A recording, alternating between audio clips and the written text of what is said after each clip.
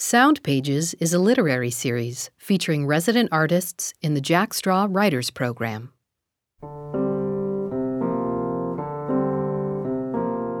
You leave your body a little more each day to make everyone else safe. You are white, they think. This program features the work of 2018 writer Natasha Money. She discussed her work with curator Damon Darendell.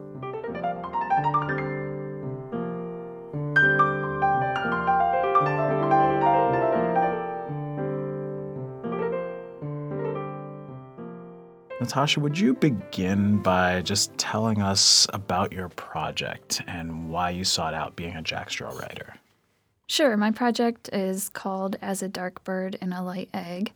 It's a hybrid collection of poetry and creative nonfiction, and it's examining what it means to be one thing within another. I live between two worlds and in more than two worlds. My father's from India, my mother's from Holland. Mm-hmm. I was born in the North, raised in the South. My family is allopathic, and I'm a naturopathic doctor. Oh, yeah, you're all over the place. So this kind of, where do I belong? How do I fit? Mm-hmm. And the title is about living as a person who is fair-skinned, but who is of all these different cultures. There was a time in my life when I was actually more dark, and so it's inhabiting these two worlds. And who am I within all of these worlds? Mm-hmm. Would you say that your work has often kind of bridged the gap or has been kind of weaving between different genres, or is that something that's been coming up more recently? I would say that's coming up more recently. In regards to me, I'd say I'm always bridging a gap. I don't have an MFA. I don't have any degrees in anything literary. Mm-hmm. I was part of a poetry workshop here in Kitsap County for over 10 years with some extraordinary poets who just pushed me, further in my work and publication. But I feel like this world is very insulated, and I appreciate spoken word poets. I appreciate, poets who would be considered academic, whatever the camp is. I don't feel like I fall into any of these categories. Mm-hmm. And I wanted to be part of something that would embrace all of it, that would expose me to writers that maybe I never would have had the chance of meeting before. Mm-hmm. How would you say that your work either addresses or challenges the status quo? I'm not sure that it does. I don't know what status quo is anymore in writing, because I look at, my literary heroes like Claudia Rankine and what she's done, which is so impressive. And I'm seeing this call from small publishers to embrace, novellas again and hybrid collections. So I don't know that I could say I'm doing anything different. I think that we are just more willing to listen, to not put things in categories right now. So I don't know how I'm pushing that status quo. Now, there is one thing that I am very aware that I'm doing in my work, whether it's fiction, creative nonfiction, poetry. As someone who writes a lot about coming from these various cultures, that is important to me, but I also think it's equally important to be able to write whatever you feel, whatever topic matter, and to, in this fiction project that I just completed my first novel over the last year, and I created a character very similar to me, half Dutch, half Indian, but it was very important to me that the book didn't address race directly. As a Dark Bird in a Light Egg is the opposite end of that. But I feel we should also just embrace our ability to write these characters who are not white and just have them go through their lives and not have it always be a question about how this is related to their race.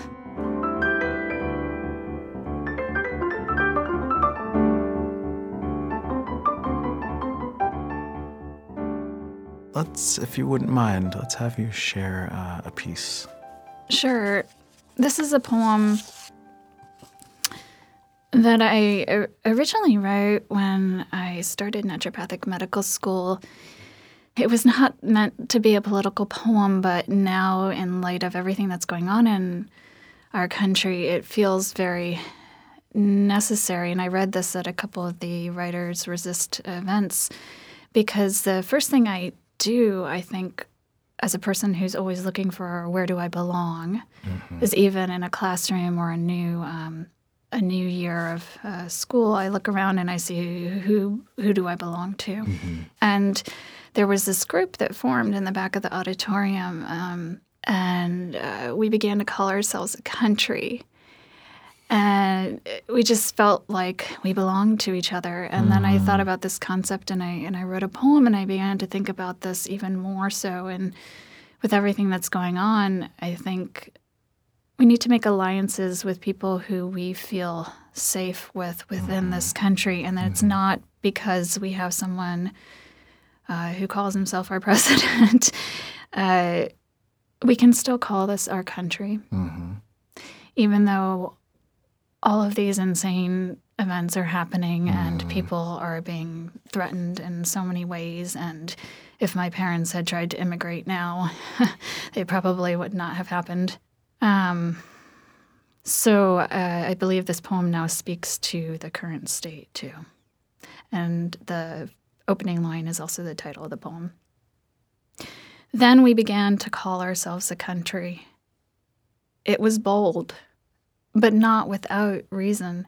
For how long may we pretend we aren't our own within another? The man on a tractor delivering hay sings for himself. The rattler sunning minds his own. We watch our step. The dark horse carries on in the heated, an eye toward eventual. The sheep commence their ascent toward a belief of richer. We take the occasional along a hill we've never, to find our heels once more. Wow, thank you for that. I love the line, how long may we pretend? Can you speak to that a little bit? I think it really relates to the next line, how long may we pretend we aren't our own within another. Again, it's this feeling of belonging, like how do I belong inside myself? And then how, depending on what your belief system is, how do we belong to one another? Right. Whether it's a country or whether it's just as humanity. How do we fit in this country together? How do we all call this our country? They're heavy questions. It's often said that art is either asking or answering the question, who are you? How does that apply to your work?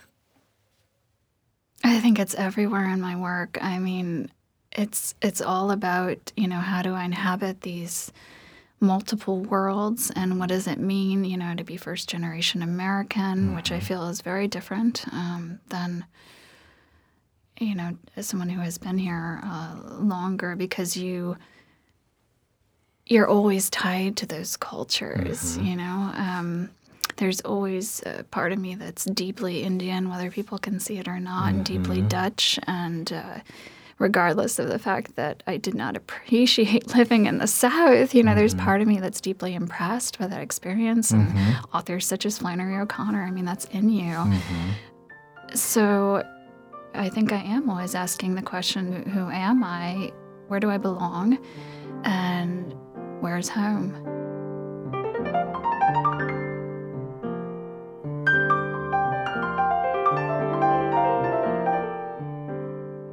Now we'll hear a selection from Natasha's live reading.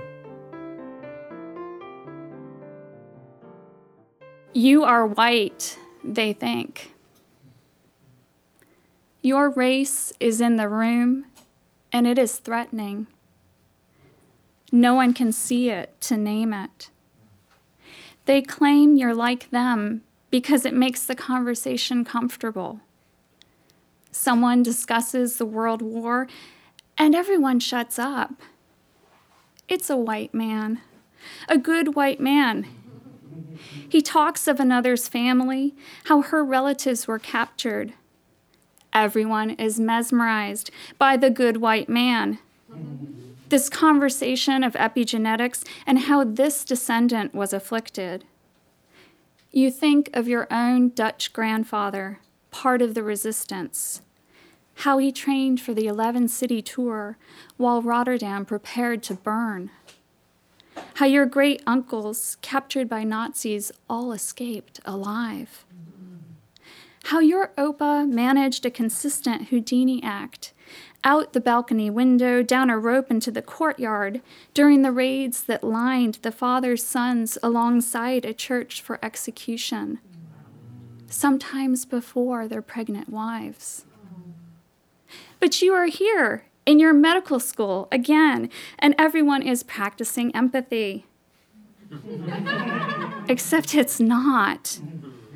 Empathy is born of experience, and no one is interested in yours.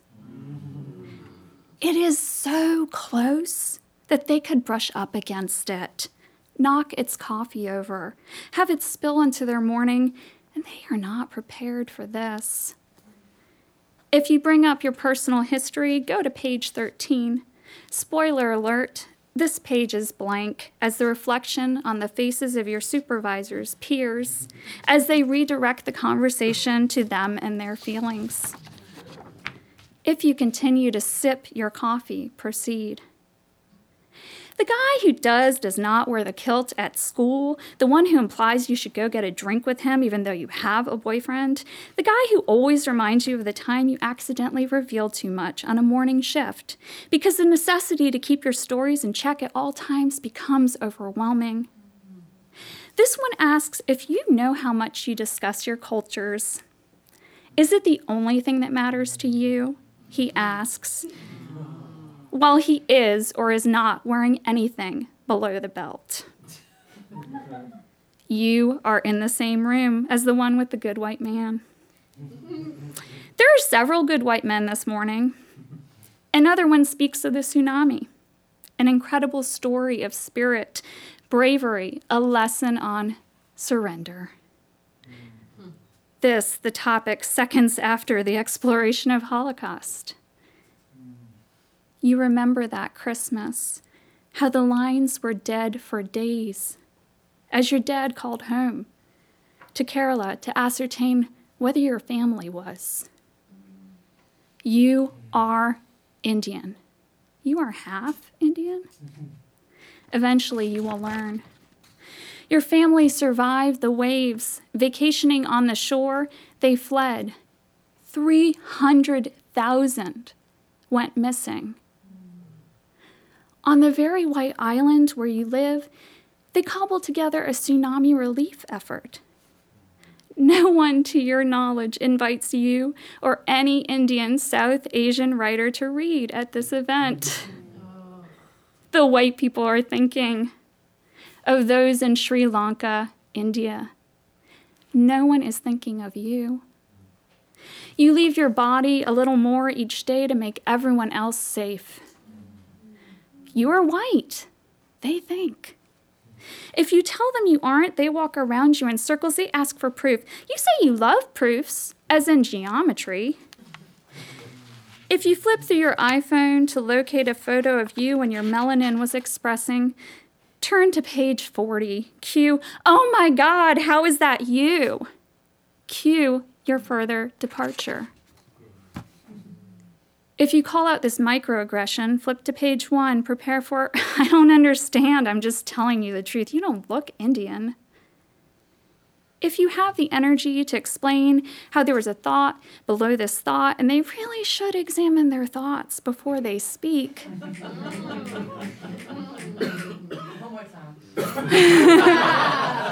Flip to page 13. Yes, page 13, it is always about them and their feelings. They are thinking of their recent trip they took to Indonesia. They are charming the room with Bali, stories of abject poverty they experienced on a layover. They do not want to hear about your grandmother. They want to show you snaps of themselves dressed up in saris with bindis, how they have fresh henna. See how much they love you. So much that some of them have assumed Indian names. Everyone will call them this, their chosen Indian name out of respect. This is love. They swear. They swear and you are white, like they. They say this. Hey, don't you know it's rude not to listen when they are speaking? They're always speaking. So I don't know if y'all, I know a lot of you are writers, have ever written something and it's like come out so easily that you start Googling obsessively and you're like, fuck, did I lift this from somewhere? That never happens to me. I'm going to read 2 short poems, and they're from that experience. When I was younger, I was a lot darker, but I was never thought of as Indian. I was mistaken for Native American, so I've never really been considered what I actually am. So I wrote a poem about an experience of when I was younger and darker, and then when everyone else, everyone thinks I'm white. When I was a brown girl, the sun, always the sun on me like butter to your morning toast. I noticed you, never noticed me. When you thought I was a white girl, this page left intentionally blank. Blanket, this whiteness, this girl. You thought. This blankness left of intentional. I've been experimenting with math. Thank you. I'm only going to read one of the experiments with math because there's a lot of variables, and I'm sure you can all hold them in your head and tell me that maybe I made the problem incorrect at the end. I don't know. But we're going to try one of them. It's called Good for You. Good for you. Z equals 1, where Z equals chance is allowed to solve Y. Y equals unknown, where Y equals race. N equals 1, where N equals manager of swanky Indian restaurant. X equals 2, where X equals number of times congratulated on whiteness. U equals 1, where U equals you, as in good for you. Problem 1, solve for Y of N. Problem 2, solve for Y of U.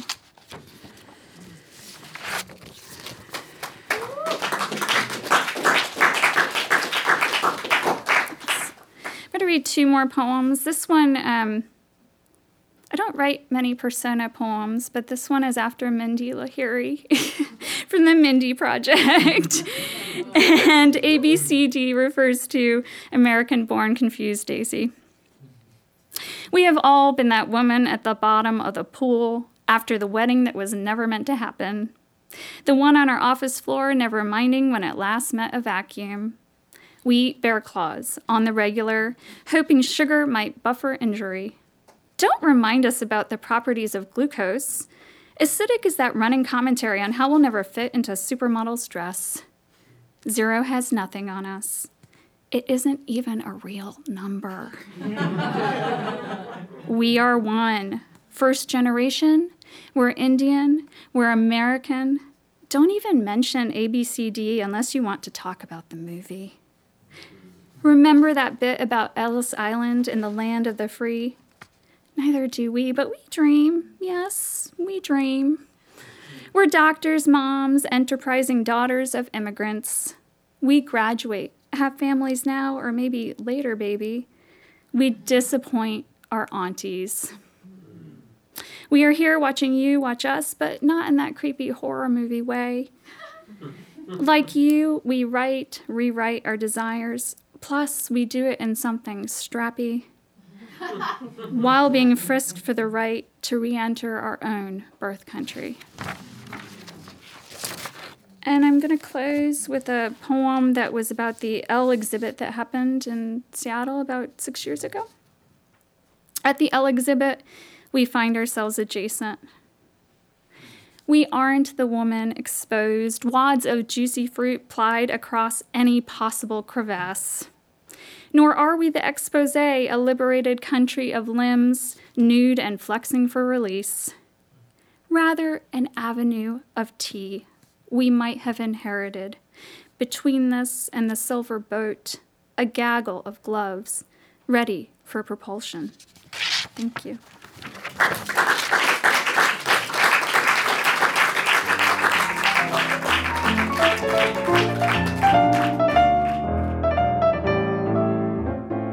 Sound Pages is a Jack Straw production. The 2018 curator of this program is Damon Arundel. This episode of Sound Pages was produced by Alyssa Keene and Daniel Gunther. Recording engineers are Ayesha Ubiatilaka, Daniel Gunther, and Joel Maddox. Narrator is Alyssa Keene, and Executive Director of Jack Straw Cultural Center is Joan Rabinowitz. Theme music by Amy Rubin and Dawn Clement, produced through the Jack Straw Artist Support Program. The Jack Straw Writers Program is made possible with support from the City of Seattle Office of Arts and Culture, For Culture King County Lodging Tax Fund, the Washington State Arts Commission, the National Endowment for the Arts, Arts Fund, and individual contributors. Special thanks to Larry Lawrence. All of the writers heard in this series are published in the Jack Straw Writers Anthology. Thank you for listening.